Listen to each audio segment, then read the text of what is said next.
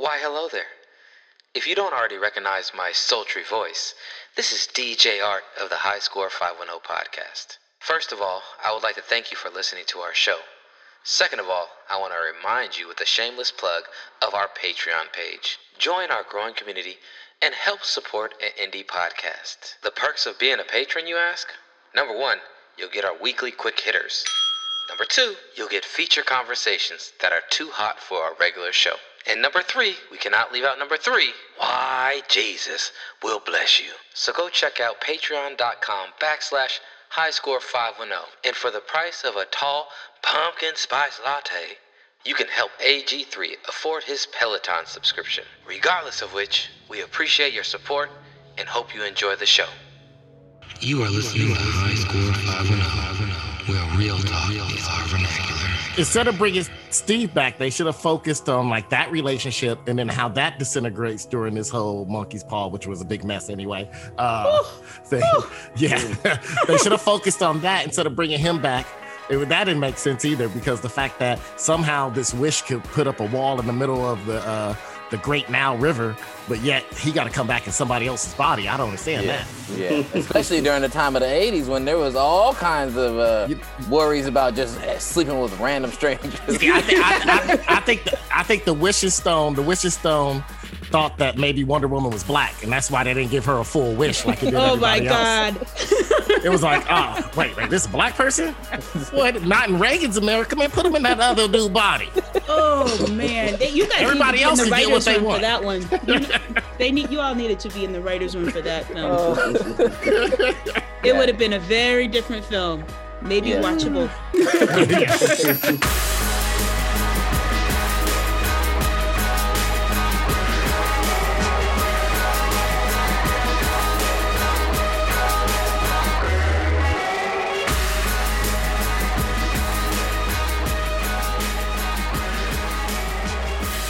Conor McGregor done? Do you think he's done? And should he have taken the Jake Paul fight before he got knocked out?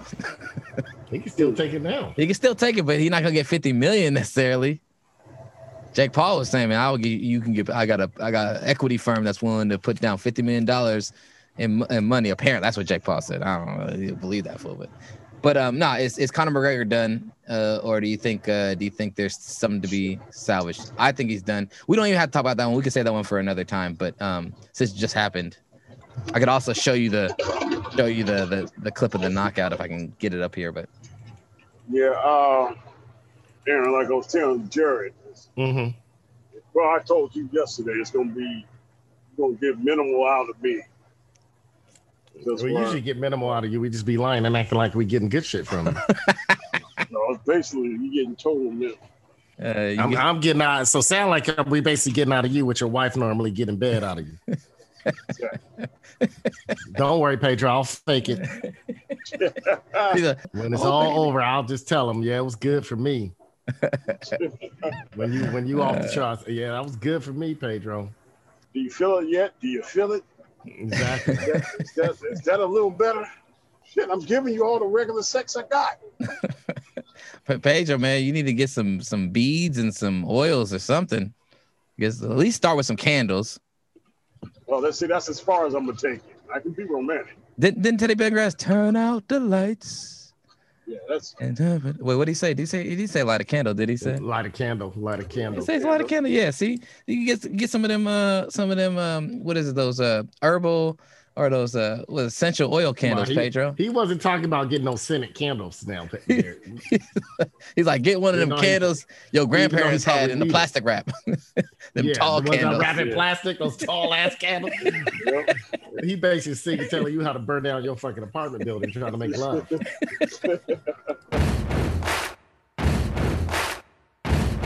Matt, you sound like you have like a really like calming presence on the mic. You remind me of that. Remember the SNL skit with the women who would do their radio show and talk really calmly about making food and other things, like the sweaty balls. They had the sweaty ball skit. Yeah, the sweaty ball skit. It's like an APR skit. And they had no effect or no emotionally. Oh my goodness, this is so good. I really like this. This is so tasty. Absolutely delicious. We were talking about scented candles earlier. My favorite. My favorite. Pedro sound like the alien frequencies are coming through. All right. Yeah, he beyond. Sound like he's at that alien truck stop in Utah. We lost him. He'll come back in though. Yeah, Pedro over there. Like, man, that movie just came out on HBO Max. I just saw it, the Charlie Sheen, The Arrival. That movie that came out, The Arrival. I didn't know he was still acting. No. It came out in '98, but it was about aliens and The Arrival, and he's like, he's basically an astrologist or whatever. He's working satellites and listening for frequencies coming from space. Anyways. Man, if Charlie Sheen could work satellites, anybody could get one of those jobs. Man, you gotta watch that movie. It was classic, man. I like that movie. It came out when I was in middle school, high school, and I watched the shit out of that movie. Charlie Sheen recently did an advertisement with his dad, Martin Sheen. Oh yeah, I saw that. About discount prescription drugs. Yeah. Yeah, he's trying to. Wow, what a. He just segued right into there, huh? Man, hey, you know what? He can use them. Singlecare.com. Oh yeah, that was. I remember I saw that. I was like, and he's like, "That's my line, Dad." I was like, "Wow." Hashtag winning. All right, well, let's get the show started. Y'all ready to start the show? Yeah. I mean, I thought we started already. Yeah, we've been started. Yeah. Well, Matisse, I need a letter. You need a letter? Yes, a letter for my vocal warm-up, my tongue twister. P. Pomegranates, persimmons, pugnacious, pandas, propagating promiscuously. Ooh, baby, I got Popeyes. Popeyes. We have a new pop. We also have a new Popeyes lady. There's a new one? Oh, God. Yes, it is. Yeah. Man, I don't even want to discuss that. Oh, I need to see this. I don't even want to discuss that. It's been around for a couple of weeks, Jerry. You don't watch enough. I don't watch enough. I do not. I give you that. I don't know. Could be a good thing or a bad thing. I'm gonna say it's a good thing for my mentals. No, because you replace it with worse shit on the internet. Like, it'll be fine if you didn't watch television. You're like, man, yeah, that's right. I don't watch that much television no more. I read, go work out, go for hikes. But no, you replace it by being on the internet at night on some crap trash nights. No, I just go on my conspiracy IG accounts and my conspiracy Twitter accounts and see what they got for me each day. I'll be sending Pedro some good stuff. Oh my God. Yeah, we probably need to put that Bill Gates and quick hitters. Oh yeah, that shit, I don't know. We're gonna see. Anyways, all right. Welcome, ladies and gentlemen. You are listening to the High Score 510 podcast. You can catch us at High Score 510 on the Instagram, the YouTube, and check out Hipster Horcrux Chronicles on the Twitter. You can also email the show at highscore510.fans@gmail.com. And we are here with... this is Aaron Grayson, also known as AG3, coming at you faster than all of my ex-girlfriends writing articles of impeachment on me. I got impeached out of relationships faster than you could count to 3. Are you saying I'm stealing? The man didn't say you was stealing, girl. Now come on over and sit down and shut the fuck up. You shut the fuck up, Benny. I would tell you to kiss my ass too, but you probably can't find it, you blind motherfucker. Fuck you, bitch.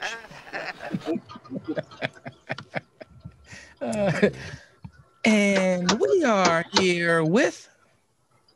Hello, everybody. It's your family captain, Captain B-Funk, coming to you from snowy Arizona. You want to go embarrass yourself with this thing? Embarrass myself. My family, my children, my mother can hold her head up in any neighborhood in the city when she walks down the block. See, in all the 5 boroughs, I'm known. Forget about it. I'm known all over the fucking world. Anybody ask anybody about Lefty from Mulberry Street. Forget about it. What movie is that from? That's from Donnie Brasco. Forget about it. That's what I thought, Donnie Brasco. Okay. You asked me for that one, right, Aaron? Yeah, that's a great one. Forget about it. I'm known. And we are here with our guest today. Hello, everybody. I'm here to talk about scented candles. All right. Therapy for the sound and the audio. Man, Matt, almost sound like you're making an ASMR video right now. Sounds good. This might help the listeners. This one, yeah, we're gonna put. They might get some wrong ideas, but it's gonna help them. You're gonna have to put them in the mood or put them to sleep. You know, people gonna be over here. All right, here we go. Let's see what we got for you. I'm gonna choose random color. It's me, Snow Bunny. I don't come in your jurisdiction throwing town picnics. Yeah, he is all up in mines, pimping hoes. It's just a kissing booth. Call it what you will, but Pope Sweet Jesus is taking half. You work for me now, hoe. Sure. Let me taste the goods. Put it on me. Greasy. We back in business. Greasy. Was that Norbit? Or is it? That's Norbit. Yeah, okay, that's what I thought. That's Norbit. That's my son's favorite movement. And my name is Jared, aka DJ Art, with 2 T's for a double dose of that tink tink. The D is silent, so it's just Jart. How much for an order of ribs? $2.50. $2.50? How many ribs do I get with that? About 5. 5? So I guess that's about 50 cents a rib, huh? Yeah, about. Okay, let me get one. Right on. One order. One order ribs. No. One rib. One rib. I sure am hungry. I sure am hungry. All right. Classic. Well, welcome everybody, and welcome Matt. Matt, you're here. Pleasure to have you. Thank you. I guess we want to introduce you to the show a little bit. So, tell us what it is that you do. What would you say you do here?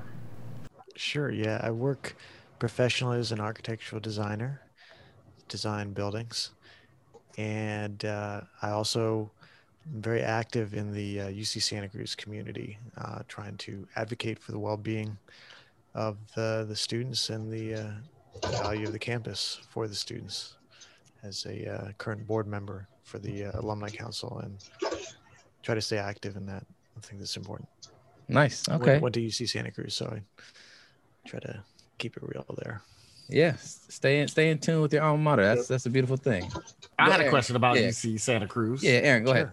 My question is this: are the students? I know from when I was in school in the mid '90s, are the students still, what is their main battle now? I remember before, the kind of politics of the school, the students was to legalize weed. So now that it's legalized, what do they do now? Is there are the kids into surfing now, or are they actually now they wearing suits and in the following stock market? I can't imagine UC Santa Cruz having a student population that's not fighting for legalizing weed anymore. Well, I think, that's an interesting question. That's a really interesting question. I admit I don't remember the fight for legalizing weed when I was there. I think there were too many people embracing the opportunity to use it. Yeah, but that was when once they step off of campus, they're like, "Oh shit! I ain't free to use it like I used to be able to use it. Legalize it." And I was like, "Well, it wasn't legal on campus either." But no, but as it wasn't anywhere. But no, it's an interesting question because you're basically touching on the idea of activism and people feeling committed to do something for the public good. And UC Santa Cruz has a long history of that. Part of the original idea of the campus was to weave within this natural environment. As you may be familiar, the campus is a spectacular natural environment. It's about 2,000 acres on a 900-foot incline. And part of the idea was to weave these small residential colleges, almost like little mini liberal arts colleges, within this forest and around different academic facilities. The idea being how do you create the intimacy of a small college within the resources of a large university? And one of the people that founded the university, Clark Kerr, shortly after he got the opportunity to start planning it, became the president of the University of California. He was really attuned to what was going on at the time. And in the late 1950s, he was even part of a conference, a UC conference, on the topic of basically how does the university grow and expand academic access within the context of competing economic and social demands. And in 1964, 65 was the Berkeley free speech movement. And, a lot of people will sometimes, occasionally, they'll look at UC Santa Cruz and say, why is there no central green or no central gathering place in the same way that there's, Sproul Plaza or, University of Virginia with like a big green in the center? And Clark Kerr was very aware of the fact that at other universities, there was brewing discontent, this sort of feeling of being anonymous.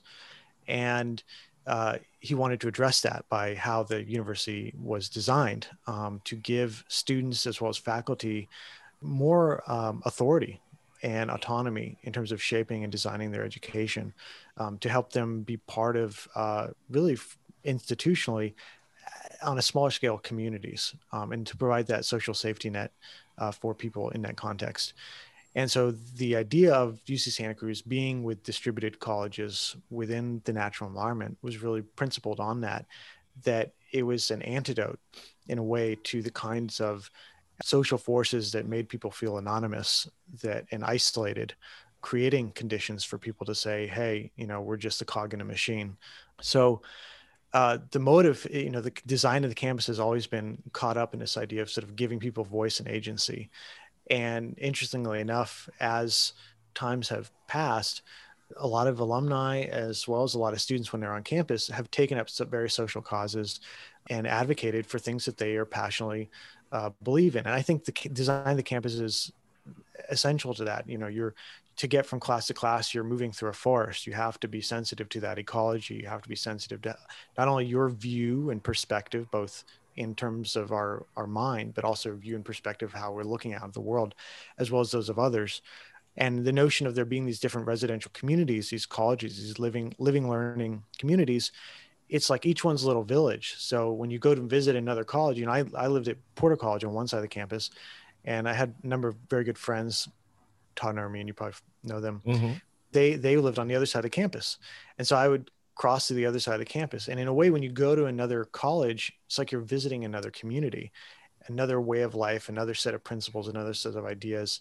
And the kind of confrontation of different views that would create was, I think, for a lot of alumni and a lot of students, very revealing about how to ask questions about the world and how to view differences as something that can be learned from, and that you really want to encounter differences.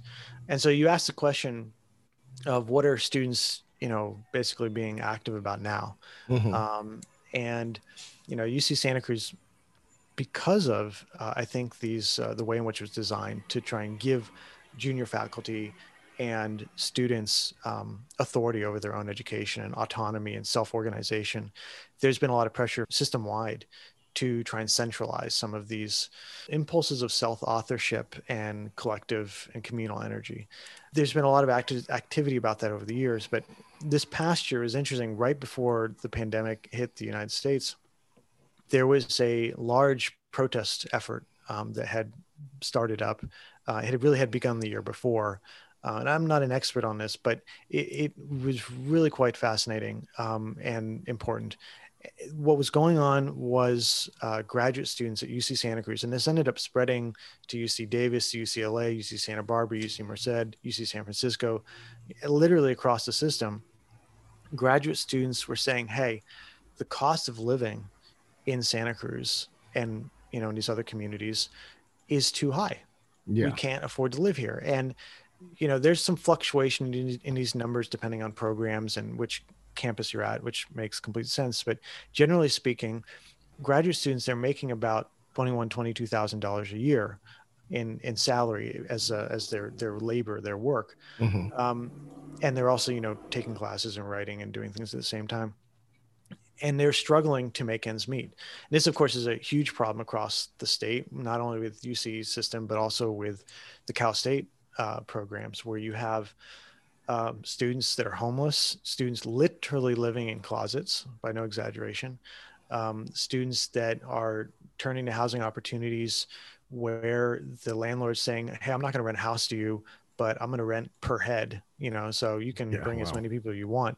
It's incredibly sad. And it's just such an enormous amount of physical and psychological pressure on these students. And so the graduate students, recognizing this, they had approached the university administration the year before, and they said, hey, look, we would like to request that you guys put together a cost of living adjustment, or COLA as they were framing it.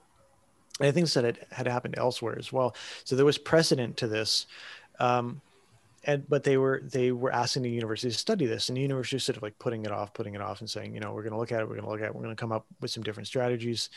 And the way I understand what happened is that the Graduate Student Association, the student graduate student body governance, had some kind of organizing call with the people that they represented collectively, and there was a collective impromptu decision to go on strike.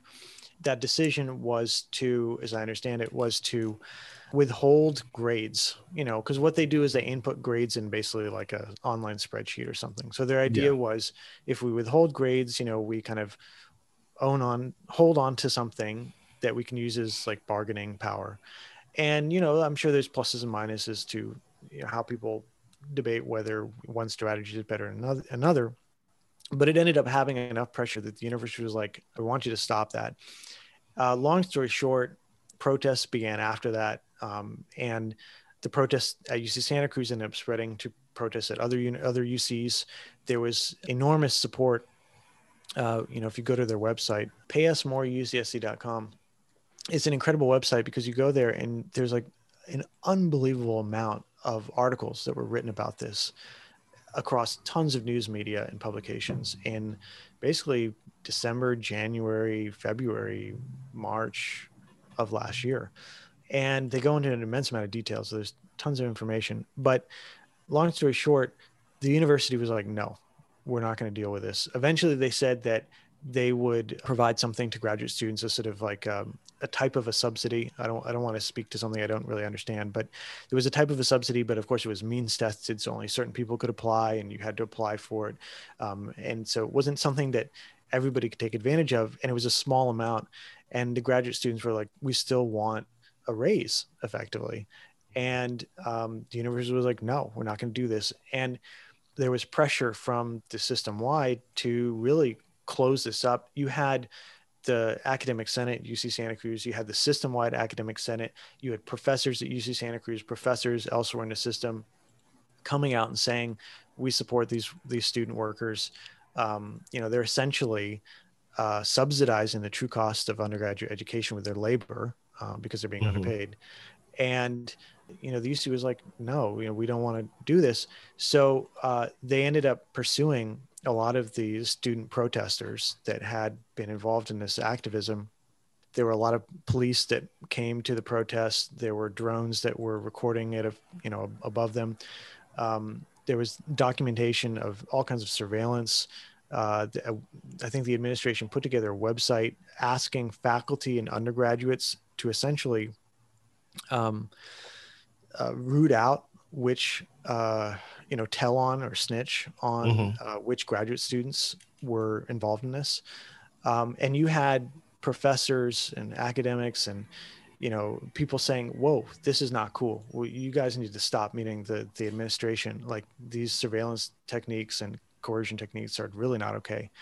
And they ended up pursuing all kinds of disciplinary charges on a lot of these students. And surprise, surprise, a lot of the students that had serious disciplinary charges were people of color. But it was really intense. And so I think, to get to the heart of your question, students are definitely speaking up, and they are deeply concerned about the rights of their fellow people to live and to thrive, particularly under all the pressures of austerity in our world today. And a big recent event was these protests for the graduate students. Basically so raised. So what you're saying is they're not fighting for weed being legalized anymore. They're fighting for this. I'm fighting for my life. Donald Trump has been impeached a second time. My question is, Is this necessary and even worth it to impeach him a second time now that he's out of office? Why not? Why not? I mean, seriously. I mean, it's like, I think one of the things that, there's so many things about what happened a couple of weeks ago that were just unbelievably horrible. But I think in the case of acknowledging what he did, he should have been booted from office a long time ago. But obviously, he's an expression of a lot of problems that have been going on in this country for a long time. So he's not alone. He's not the only person or only anything that is an expression of white supremacy. So, impeaching him, locking him up is not going to solve those problems. It feels good. It will look good too. And I think it's necessary, but it's not going to solve those problems. But I do think they need to follow through with it, because in a way, I'm a little split on this, but I think it is an expression of state power. That's ultimately what it is. It's the expression of the state saying, we're not going to allow this. This is not acceptable. It's not acceptable for somebody shouldn't be acceptable for anybody, but acceptable for somebody with such immense power to be the ringleader of such an insurrection that was driven entirely by lies and falsehoods and conspiracy. I mean, in a way, I'm not big on the idea of saying, all right, let's just all bow down to the great state power. But I think in a way, it is important for the United States to make this point. They got to say, we're not going to tolerate this. It is incredible with Trump. He just get away with one thing after another. It was like zero accountability. And then even at the end there, finally Twitter banned him. And then all these other companies started banning him. And a lot of people had legit criticism of, oh, well, you're doing this right at the end, so it didn't cost you anything. You're just doing this for some kudos points now, bravo. And that's true. These companies made a lot of money off of it.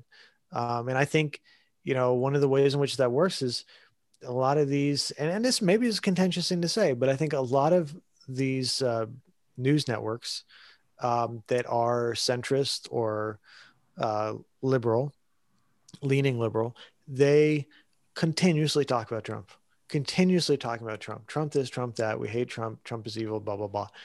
It just goes on and on and on. And I was thinking about this. Like, obviously this is an issue. We know that this is an issue. We know that these networks make a ton of money off of drawing people's attention because of Trump. But what is another attribute of this?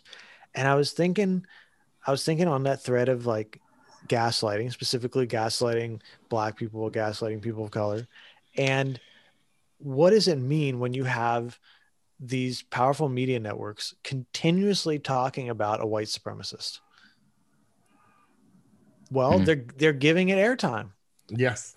It's a way to talk about white supremacy without saying the word. There's a way to say, here, look at the picture of the swastika, but we're not going to talk about what it means, but look at the picture.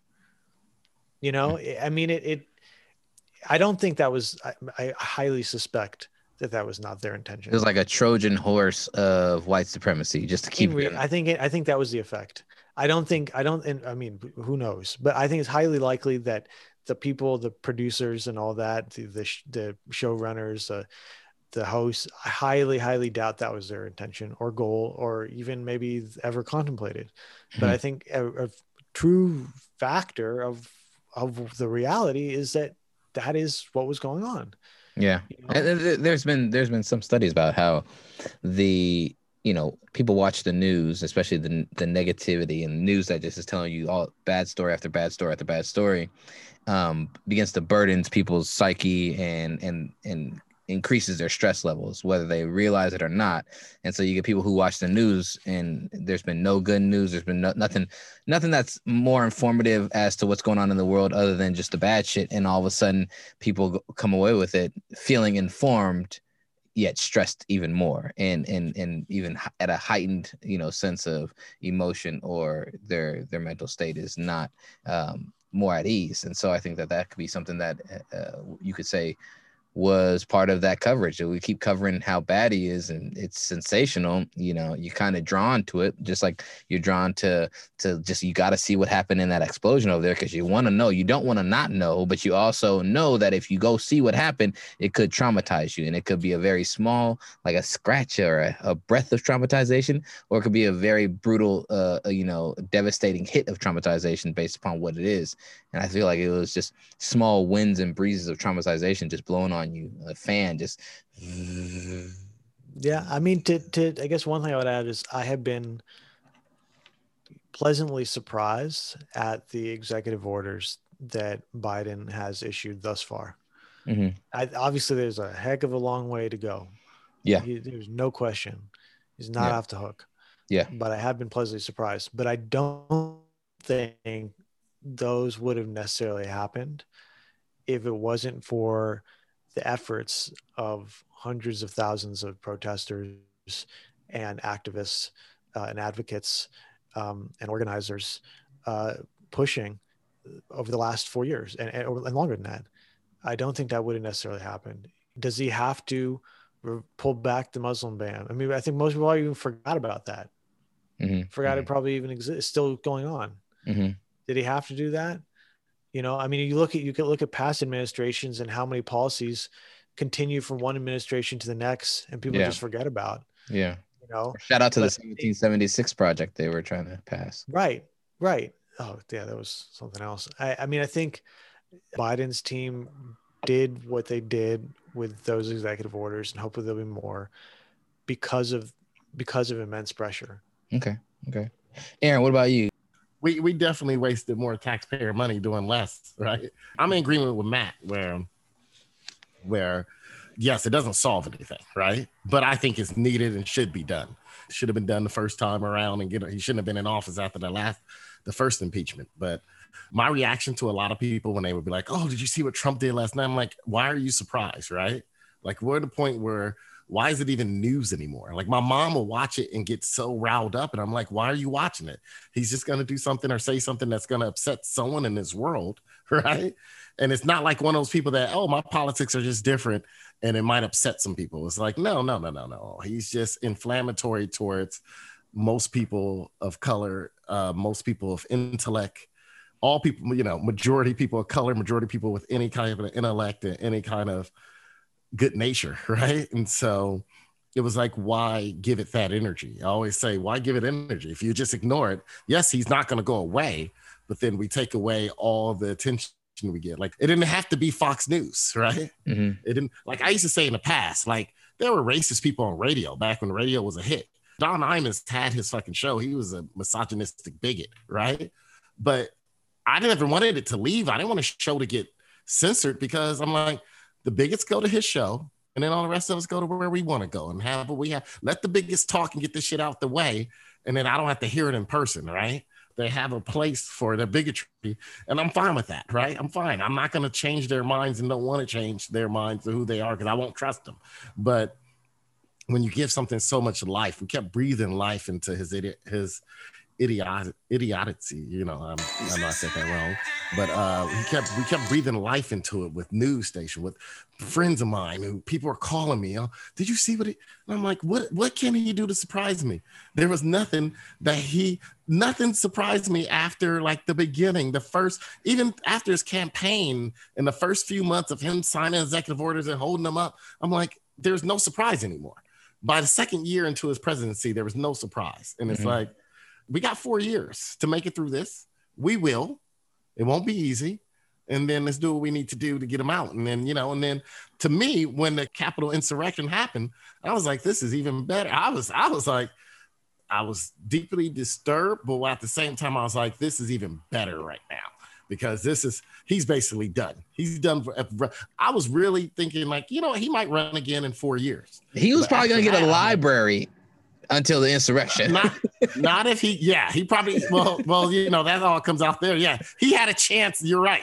He would have been able to get a library in certain cities. Now that's even gone. Like, he has to go to some small ass town. He's going to go to the sovereign zone of QAnon theories. He was like, we're going to build you a library. he has to be on the opposite side of Signal, Michigan to get like one of they. That's where his library is at now. At His best, library will be in a bunker somewhere. Yeah, Yeah. seriously. It's like, yeah. yeah, I agree. So that's why I say go ahead and go with it. You know, for a lot of people, and I had a lot of friends and people that were like, man, you see what he said? Like you're saying, Aaron, you see what he did? Do you see, oh man, this is gonna be the end from here, or this is the man, that's bad. They might really. I was like, they're not gonna do anything. They control this. The Republicans control the Senate. He's a deflection enough of the things they want to pass and the things they want to manipulate within the Senate right now. And I'm as much somebody who distrusts corporations as I distrust the government. So like but there's an importance for both. So we need to get to a more enlightened and a more balanced representation of a free economy and a government, you know, that is empowered and valued in our country. And that's something that I think has been, our cynicism around it has been, you know, flipped up on its head multiple times to where we don't know who to trust. And he's somebody that, shout out to RCO2, my brother, who, you know, said like he came into office spouting fake news.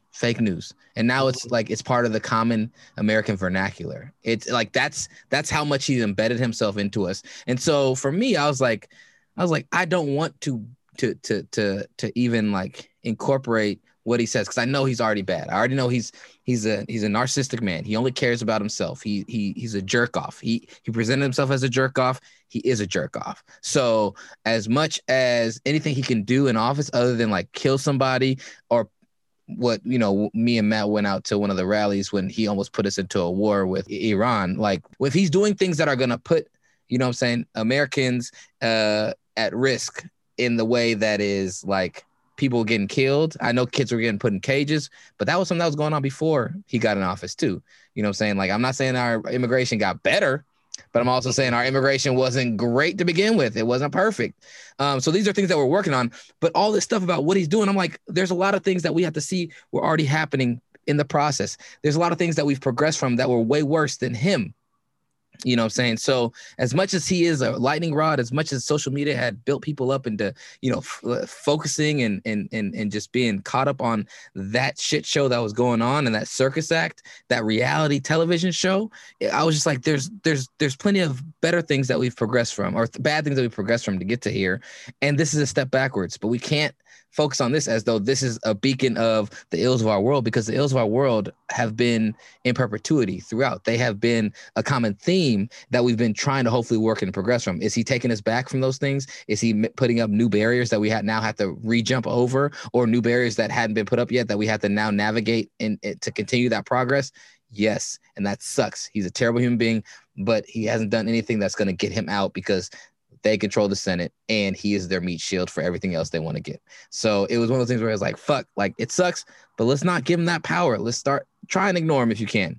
It's fun to talk about. You know, SNL did a funny skit about what are we going to talk about now that he's not in office? It's like, I don't have me and my friends have nothing to commonly agree on. Like, so yeah, like, fuck that fool. He's a shithead. He's an idiot. He can eat a dick, but he's gone, you know? The one thing I will say is that I feel like Trump is a prime example. He is the friends of social media censorship. That's what I will say. I genuinely don't know what that means. Well, the friends pushed us into, you know, reality TV, you know, and so now he pushed us into social media censorship. That's what he is. Got it. Yeah. Pedro, what do you think about this this impeachment? Is it necessary? Should we follow through with it or not? It is unnecessary. Wait a minute. No. It is necessary. I don't know about law, but we have to convict this man. This man needs to go to jail. He's done a lot to create a lot of capitalistic power. So you can go to government and just change whatever you want to do. If we're going to keep a democracy, we got to make an example out of him. But I want to come around to the point. I want Joe Biden to work on global warming, because this shit is pissing me off. Dude, I was on Highway 17. You guys can Google this on news. They literally shut down Arizona as I was driving. So I was headed up to Grand Junction, and I got shut down and turned around by the DOT because it's a damn blizzard out here. So y'all getting a blizzard and California ain't getting shit? Yeah, crazy, ain't it? We in them times. Well, Matt, thank you for joining us, man. Appreciate your time and your thoughts on things. It was a good chat, and we look forward to having you back on some other time. Maybe chat some more things. Thank you very much. It was good to talk to everyone. We also want to at some point want to talk to you. Oh, Pedro's eating wings. We want to talk to you about some the 4D videos at one point. I have to apologize for my audio, man. I'm sorry. I had so many questions for you, but I have to catch you. No worries. We'll talk again. Yeah. We'll do it again. We'll get it another time. But man, have a good night and thank you again. All right. Hope you guys all have a good evening. All right. Bye. Thanks. See you later, man.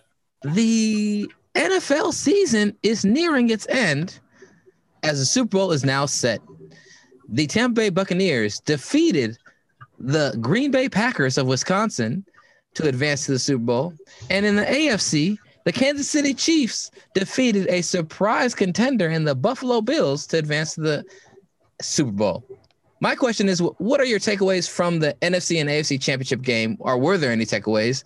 And who you got in the Super Bowl?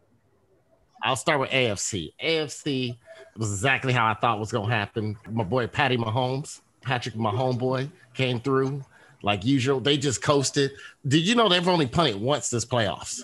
They've only had one punt, and they have controlled the clock. They've showed that you could pass the ball and control the clock. Quite amazing how well they do at controlling the clock. Kansas City's coasted this whole year. NFC was exactly how I thought it was going to happen too. Your boy Aaron Rodgers is going to get up there and lose another NFC title game. So this is Jared. I'm a Green Bay owner. I'm one of those people. 2 Green Bay owners, me and Duck, and I told you they didn't get my royalty because I had to pay money to get into this ownership to get that one stock of Green Bay that I can't sell. You heard me tell you before. They didn't buy my loyalty. I bought part of this team, but they didn't get my loyalty. They got to prove it. And since I bought into the stock, they have not earned crap. They couldn't beat the Niners. All those years, they couldn't beat the Niners. They didn't beat the Cowboys, really. They won on paper, but they didn't really win that game. Don't bring that up. If we really think about it, Aaron Rodgers, his legacy is this. Good quarterback. You always see Aaron Rodgers do exactly what he do. Which when he got an easy slate and he's going against, when everything goes right, Aaron Rodgers looks like the best quarterback that ever put on the football pads. When everything's going right. That means the blocking, the play calling. He's very moody. His play is moody. You've never seen Aaron Rodgers pull out a game and where shit's not going right. Like, I want him to do what I see Tom Brady do, what I see Russell Wilson do, what I see Patrick, my homeboy, do, where everything goes to shit in the game, whether it's my fault, no matter who fault it is, I'm going to win this shit. Aaron Rodgers never does that. He's on the side. And let me tell you, 13 times this year, things went right. So this game, he had every opportunity, right? They go down, they're back in it, and they look like, oh, Aaron Rodgers has a chance to finally prove what he has never done before, right? Let me go out here and battle through. Tom Brady throws 3 picks. The first pick was at the end of the third, and then he threw 2 in the fourth quarter. Tom Brady did not play well, but yet Aaron Rodgers did not respond to a single one of those picks with the score. He didn't respond. And then at the end of the game, he just didn't have the feeling. I heard Michael Vick talk about today. It's like, man, he's like, Aaron Rodgers, he kept forcing it inside. He's like, dude, that side was wide open. And like, I don't know, was it the sacks that kept him from feeling that he could make it? Like, he had no problem. He had less space than that with the game against the Rams, which he ran a touchdown in. But guess what? Everything was going right against the Rams. Why? Aaron Donald couldn't even lift his fucking arm. Aaron Donald couldn't play. You could tell by the third snap of that game, you could tell Aaron Donald was not the same Aaron Donald. A guy who got double teamed for almost 80% of the plays he played on. Never, ever done. Not Lawrence Taylor, not Reggie White. No one. 80% of the plays, they didn't have to double team him. So you knew he wasn't healthy. And guess what? Aaron Rodgers runs in a touchdown in which he had no space, but everything's going right. So he's, discount double checking, doing his thing. Mm-hmm. So it went exactly how I thought it was going to go once Tom Brady reached Aaron Rodgers in the game. Mm-hmm. He looks like a really great quarterback that won a Super Bowl, which we expected him to do, right? Yeah. Aaron Rodgers, a really great quarterback, won a Super Bowl like we expected him. Won one Super Bowl like we expected him to do. Yeah. I want you to be able to carry a Super Bowl later on. And Aaron Rodgers only been to one. That's the problem. He's only been to one. Patty Mahomes is already in his second Super Bowl. Should be in his third, but thanks, Steve. He should be in his third, but this is his chance. So leading into my Super Bowl prediction. This Patty Mahomes, I got Patty Mahomes winning this. And because let me tell you, when it comes to beating a dynasty, you take it from a dynasty. I saw the Niners take it from the Cowboys in the 80s. My brother-in-law, I didn't see it myself, but I was old enough when it was still budding and the 49ers was rolling into the peak of their dynasty. And my brother-in-law told me then, this is when I was getting into football. He said, you know what, Aaron? He said, the Niners took it from them. You got to wrestle a dynasty from somebody. And guess what? Patty Mahomes is in position. He's going to wrestle it away this next 2 Sundays from now. Okay. Pedro, any takeaways from the AFC and NFC championship games? And then who you got in the Super Bowl? Yeah, so I did notice that.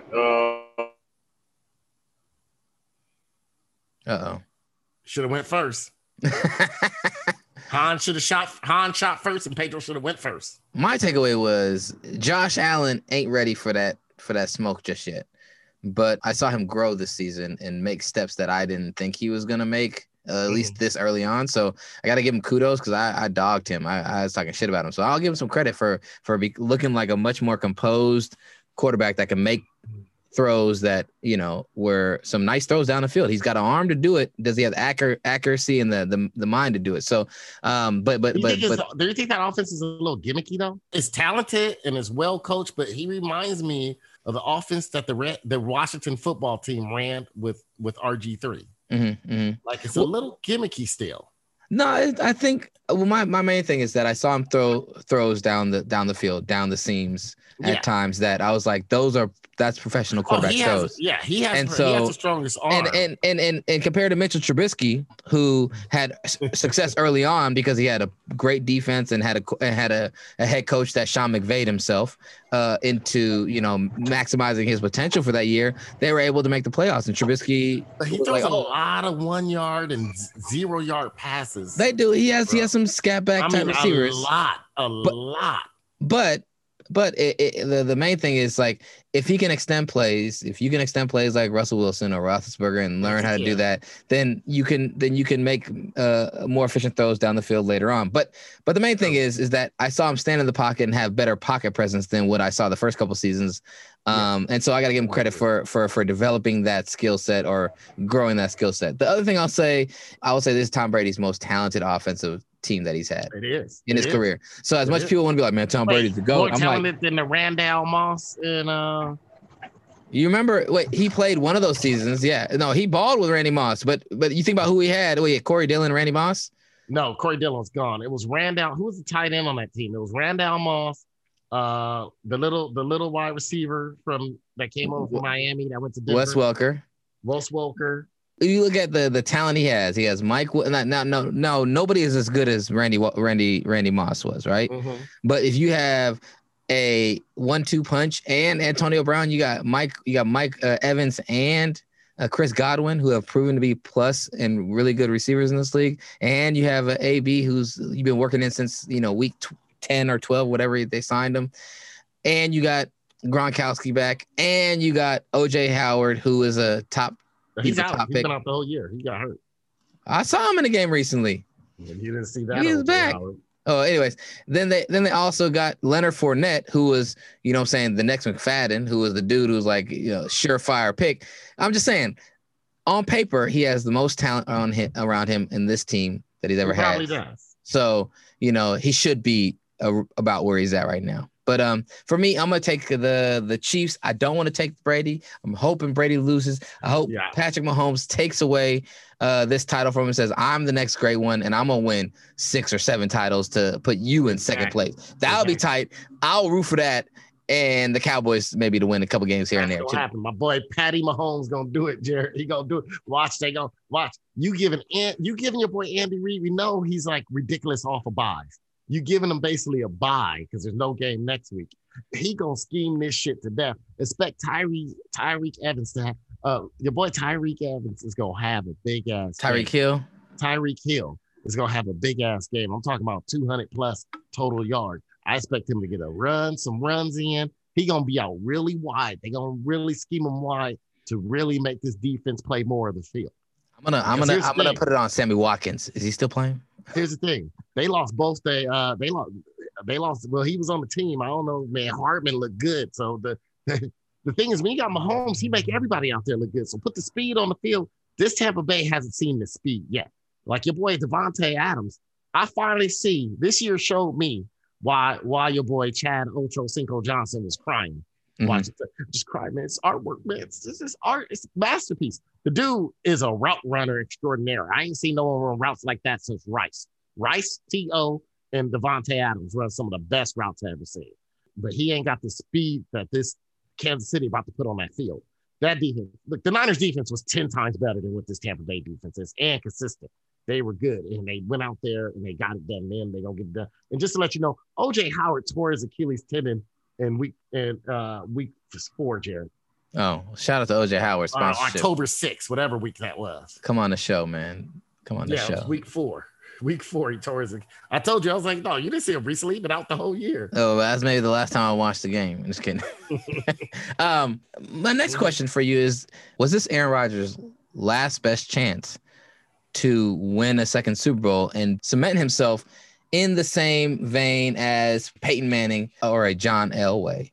For me, I feel as though there's tiers of quarterbacks, and you have Tom Brady and Montana up there that have won the titles and the games and just been, just consummate goats of what people would consider. And then underneath that, you have like the Peyton Mannings, you have the John Elways, you have the Troy Aikmans, you got the Drew Breeses, you got the Brett Favres. There's various quarterbacks that can fall under that category, Dan Marino's, but the titles also, add a certain level of like, this cements you above them. Not only did you have a great career regular season, but now because you have a title or a second title, not just one, you are for sure going to always be kept in that top 5 consideration, which I think that Aaron Rodgers could be, but without a second title, he'll probably be more than likely left out. Like Drew Brees, just a guy to get a lot of stats, a lot of great numbers. Aaron Rodgers' numbers are unbelievable. Look at the numbers he put up this year. He is the MVP from this year. But when it came down to shaboom, he missed shebang. I feel like this. I agree with you. There's like kind of a tier system. And I feel like that second title gets you more legitimacy. I don't know if I give Peyton Manning that credit because this second title, I would have gave Peyton Manning that credit if he won a second title the year they played Seattle in the Super Bowl. Right? Because the offense, he couldn't do nothing with that offense. They basically got shut out to the very last. They scored at the very end of the game, an offensive touchdown at the very end. That would have gave them a little more gave Peyton Manning, for me, legitimacy, because that would have been like, that's the greatest defense of this era, right?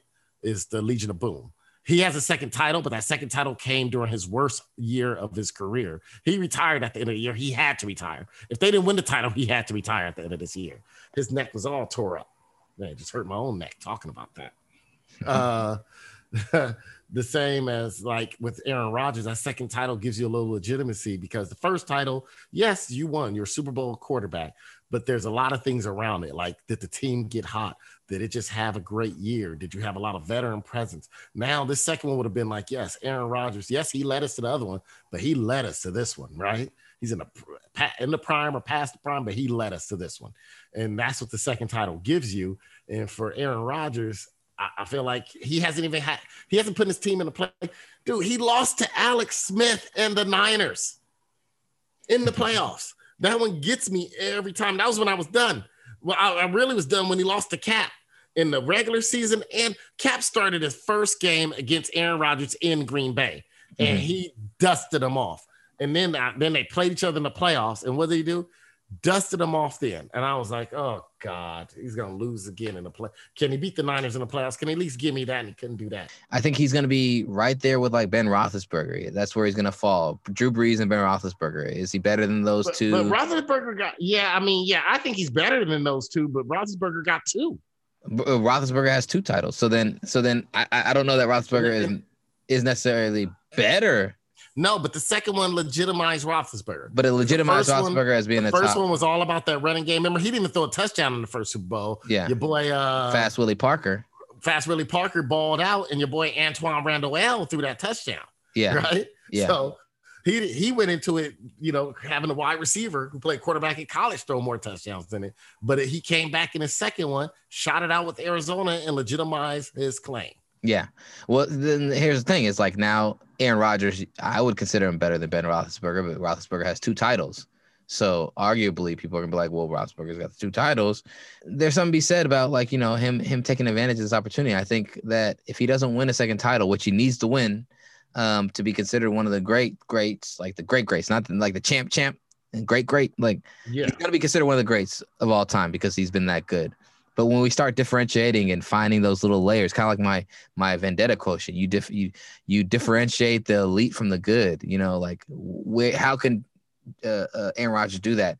And for him, a big part of that is trying to get that second title. And if he can't get that second title, he'll be like a better version of Brett Favre, in my opinion. But Brett Favre will always have, more wins than him unless he can win, another 60 wins in the next several seasons. Which Brett Favre has that many more wins? Brett Favre got 186 career wins. Wow. Aaron Rodgers has 126 career wins. Which is crazy because Brett Favre had years where he didn't make the playoffs. I think for him to be considered the best quarterback to play for the Green Bay Packers and to be considered a top 5 quarterback, he has to win another title. Cuddy Corner shoutouts. Cuddy Corner shoutouts is the segment we end the show on. Each person gets a chance to rant, complain, or highlight something positive that they want to, check in on and shed light on. So Cuddy Corner shoutouts. Cuddy Corner shoutouts. It's time. Cuddy Corner. If you let it in, hell, so cold and bleeding now. I'm in for it, man. Gonna let you down. He had sex with my mama. We're broken people now. I just said I need a backyard. Aaron, do you have a Cuddy Corner shout out? I do. Now, I was close to being that new Popeyes lady. I'll tell you that right now, Jared. Like the last couple of weeks, I've been holding on to that. But you know what? There's been enough going around that it's not the new Popeyes lady. My Cuddy Corner shout this week goes out to the NBA and the NBA Player Association. They are in talks right now to have an All-Star game after announcing there would not be an All-Star game all during their planning to the beginning. It was going to be a week off or a week and a half or 2 weeks off where they would play makeup games, this and that. Now they're in talks of having it this year in Atlanta. Dude, we are in this pandemic. I don't know if you know this, but it seems like there's been twice as many basketball players that's tested positive for COVID than any of NFL football players on teams that have 100 personnel has had less positive COVID tests than the NBA players, right? First, your players griping about the deal that you guys made on new protocols. Who was that the other week complaining? George Hill talking about this and that. I'm a grown-ass man if I want to see my family. Grown-ass men talking about you can't tell me what to do. Paying them millions to do this. Then you're going to go out of all places that never close strip clubs, didn't close things. You're going to go out and have an all-star game there. What kind of symbol are you sending your fans, right? And what are you sending people like me who play fantasy basketball and have yet to have a full lineup since the first week? Fantasy basketball has been trash, man. I got players on COVID, they test positive for COVID, mandatory 14 to 21 days off. Problem is some of them been sick, so they ain't been able to come back. I'm playing my fantasy team. I lost to Jarrett this week. Jarrett was one of the worst teams. He was in last place.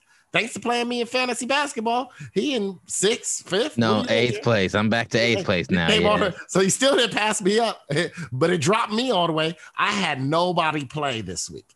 Jarrett, you had almost as many field goals made than I had attempted. That's how many players I didn't have this week. Everybody's game has been postponed and canceled. I've had players not play all week that don't have COVID, And here's the thing: someone's like, "Oh, it's fine though, because you're gonna make it up. You're gonna make it up when later on when they do the makeup games. You'll probably catch up somebody." No, it does not necessarily, because for the players of mine who got COVID, they don't get to make up games. Their games were played, right? So I'm losing out, and so NBA. Think twice before you always want to put yourself as this very socially conscious league, right? Well, we're socially conscious. We wear hoodies. We don't play games. We talk about things. We put shit on the back of our jerseys. I put I can't breathe on the back of my jersey. But guess what, NBA? I couldn't breathe the other day. You know why? Because I was gagging while trying to burp and while having on my sleep apnea machine. But you don't see me putting on the back of my fucking shirt. I'm over there feeling like I'm Philip Seymour Hoffman of myself, right? In my sleep. And you don't see me putting the back of no shirt and gonna say, "Oh man, I'm socially conscious.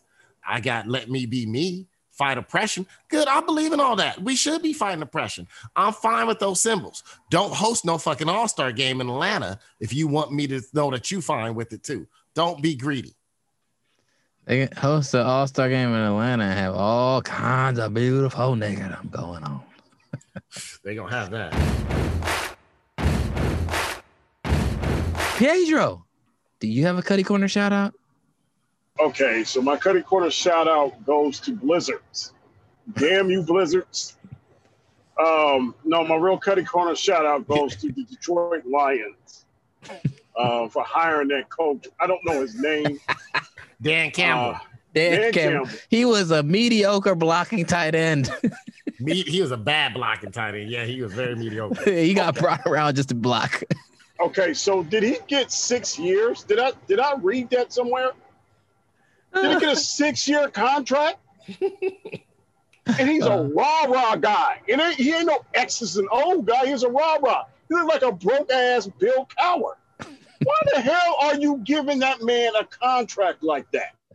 And all these qualified coaches that are proving, all these assistant coaches that are proving, they got Tom Brady over. Tom Bowles got Tom Brady to the Super Bowl again. Okay? Tom Bowles by himself.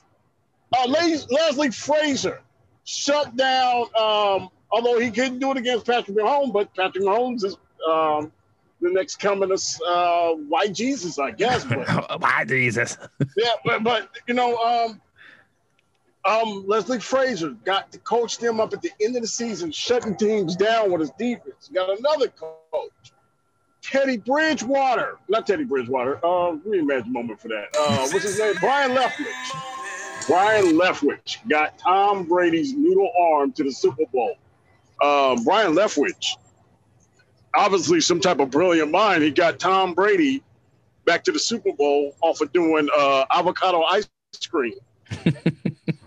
And you see all these bright minds, all these coaches, and you hire this Dan Campbell, some idiot, knee-gnawing, knee-biting, dirty hit, play after the whistle, ass, rah-rah coach in. So Detroit Lions, you get my Cuddy Corner shout out. That is despicable. It is an outrage. Did you hear me? Yep. Did I go through? Yep. Okay. Yeah, Dan Campbell is trying to be their new Mike Singletary. They Dan Campbell on cocaine. They're like, can you beat up the players still? All right, we can have you be the head coach. He can still fight. That's the way he made it seem like. Yeah, he's like he came out there trying to sound like my boy. I want people that want to win. Yeah. I want people that want to. They drove off. They drove off your boy Calvin Johnson. So that team is dysfunctional. Yeah. He's like, we're gonna bite one knee off, and then you're gonna knock us down. I'm like, wait. How many times you gonna get knocked down before you got to get back up and continue to take chunks out of him? I'm like, bro, like that don't sound right. Like, number one, I don't want you to knock me down, but it just in the happenstance that you do knock us down once, maybe twice, not a third, fourth, and fifth time. Like, he's like, and then we're gonna go back down again, and then we're gonna get back up. And they're gonna knock us down again, and then we're gonna get back up. And I was like, bruh. I'm gonna scratch you in your eye. I like, you need to game plan better. Yeah. Game plan better so that you don't go down so much, or get some blowjob Nike so you can stay on your feet. That's right. Blowjob Nikes. Shout out sponsorship. My Cuddy Corner shout out goes out to the real home run king. Bonds did his thing. I'm not gonna hate on Bonds. He did steroids when everybody else was doing steroids, so I kind of give him credence. But the home run king, Hank Aaron, who did it in a time of still great racism and great bigotry in our country, in a time when there was he was in the South. He played in Atlanta for a portion of his career. How long did he play for the Braves? For a majority of his career. They were also in Milwaukee at part of it though too before they moved to Atlanta. But he also played in the what was it called, the Southeastern Atlantic League. So he was like the first black player in that one, the AAA minor league system out there. Mm-hmm. And that was all in South Carolina and Virginia and a little bit of North Carolina. And that was a racist ass league, I heard. That's all you heard. Like, he really set the poor standard there and had to battle through a lot of racism down there. Yeah. And he came in playing ball. I shout out to Todd sponsorship. He sent me a Reddit link that had his original scouting report as an 18-year-old. Uh-huh. And he didn't play baseball in high school. So he had to, he kind of was picking up the game later on, more so, and playing sandlot ball apparently. But for him to, pave the way, pave the path he did, and pave the career he did, and pave the way for other people after him, I think that we need to keep that in mind. A lot of the media nowadays, our social media and our polarization of where you need to stand on things has made us lose sight of certain things. And shout out to the Prof Life for doing his work with King of Paradise sponsorship. I also saw something that he was talking about with a guest, and they were talking about just like the sacrifices that have been made before us, and to always be grateful for those, because it wasn't about being able to access this, that, and the other nowadays. It was about just being able to live, right? Or just being able to represent yourself and just be able to be in a space and feel comfortable to a degree that we can feel comfortable nowadays, and express ourselves to the degree that we're allowed to, whether it's perfect, whether it's 100%, that is still the work that needs to be done by the next generation. But the fact that we can get to these places and get to these spaces and have the opportunity to not feel threatened or be beaten or murdered for even wanting to be there was paved by people like Hank Aaron. And so I want to give him a shout out and ask for some Alabama boy. He's from Alabama. Yeah, give us some sponsorship on the show with that good juju, man. A great man in many regards, and did some great things that allowed other people to, in the sports world and in the regular world, to continue to express themselves in spaces that otherwise might have been, challenged. So shout out to him, sponsorship, and to everyone who thinks he died from his COVID shot. Let's save that. Let him be laid to rest, and let's let the autopsy. Let's let the Bradley Bill's wife came out and said some shit. She be saying some crazy shit. She's the next Miko Grimes. That's all I would say. Maybe she might be. Her Miko Grimes. They got this like black QAnon thing going on. You know what? It's funny. I should have made them my shot. Sorry for cutting off your cutting corner. I should have made them my cutting corner. Yeah. Because they got out there. They'll sip on fucking E40's nut water and sip on all that shit. Oh, I'll drink Ciroc and E40's nut water all day, but I ain't gonna put no microchip in me. You gonna let these white people control you? No, fuck them. Fuck Bradley Bill wife, Miko Grimes, and all the black people who are out here pushing this theory. No, I can get on the people of other races that's pushing theory, but I'm black, so I don't want to start here. Stop pushing. Black folks are dying left and right by this disease, and these fools are up here making up bullshit about this goddamn vaccine. Mm-hmm. Yeah. Mm-hmm. Fuck you. If it wasn't for vaccines, your ass will have bow-legged legs, not because you lying down in bed and letting all these players rail you. You have bow-legged legs because you have polio. I agree with Aaron with that. It's like I said last week, it's starting to weigh on relationships. I'm like, I had enough. You guys are just too reckless with your words, and everybody listens to the celebrity.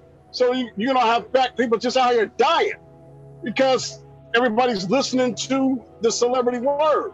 They think they gotta find somebody to look up to. I'm so sick of black people being sheep. I'm sick of it. Literally dying. You out here dying from COVID, and you guys got all these conspiracy theories. Y'all out partying. Look at Bow Wow. I want to smack this shit out of Bow Wow. Stupid ass nigga. Yes, I said nigga.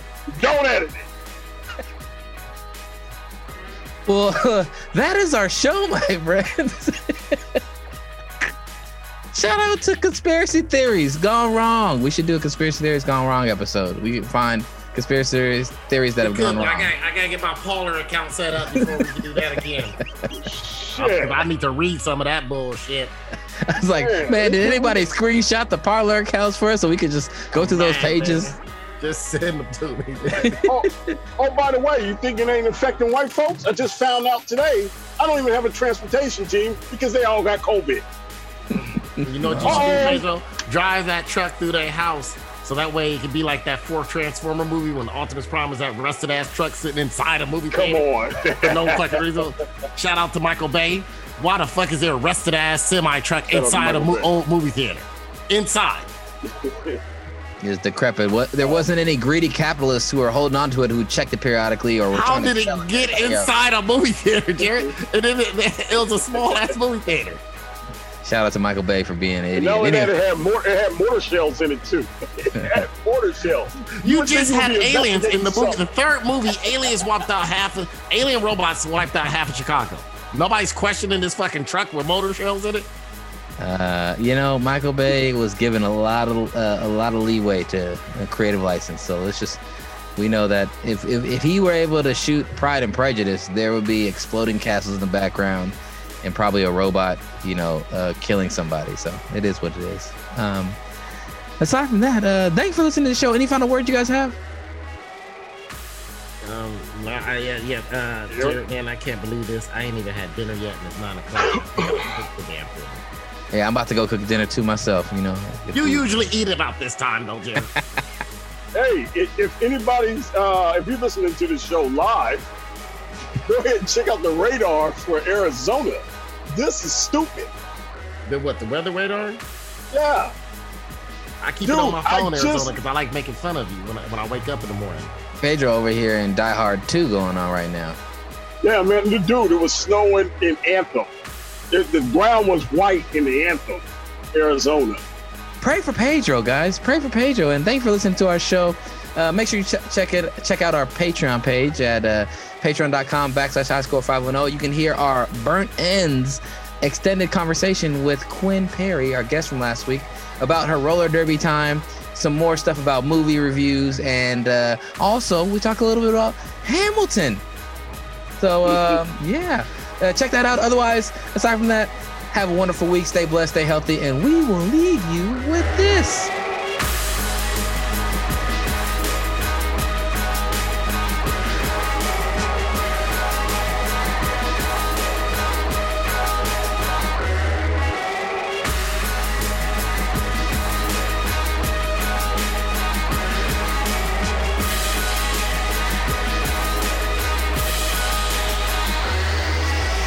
I started off as landscape architecture until they throw all the weed out classes at you. Those early architecture classes, Matt, when you get into them and by the time you get to the second and third class and you got to draw something or design something. Well, the beginning ones, they want to work on your drawing skills. So they send you out, you're just drawing hours and hours and hours a week, more than I'm studying for my other classes. Sitting out there for hours drawing one damn hall, right? And it's crazy because it was a project that I did really well, one of the earlier projects, and they're like, oh man, this project, you should have spent 6 hours drawing it. I can tell you spent 20. That's all bad. And they give me a low grade. It's typical architecture. Next thing you know, you got a C on it. And I'm like, what the fuck? I spent 20 hours on this thing. Then they tell me to go draw South Hall on Cal campus. Most people spend at least 20 hours on that hall, right?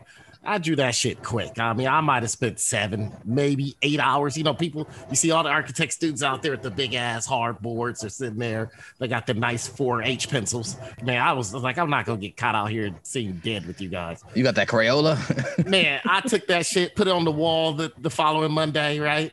Where they grade you in front of everybody, which is also another horrible thing. That's like, hey man, it don't take no respect to where you come from and how you like to do it. And I spent 4 hours on it. I actually like that.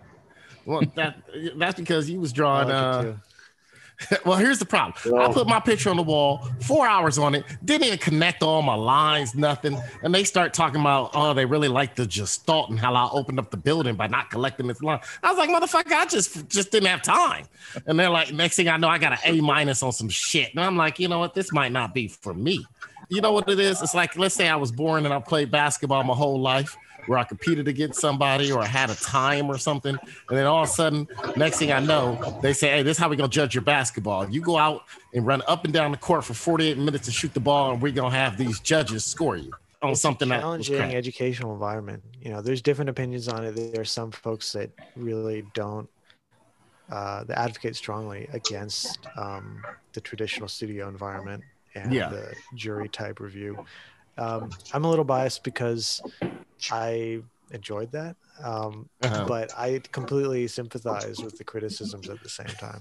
Yeah. Did you enjoy the grading part of it or the studio environment? I enjoyed it all. I liked the show where you kind of stand up in front of people and you give a little performance. See, you probably were a good artist. See, here's the thing, Matt. I went in there drawing like up until that point, I was still doing stick figures, right? Mm-hmm.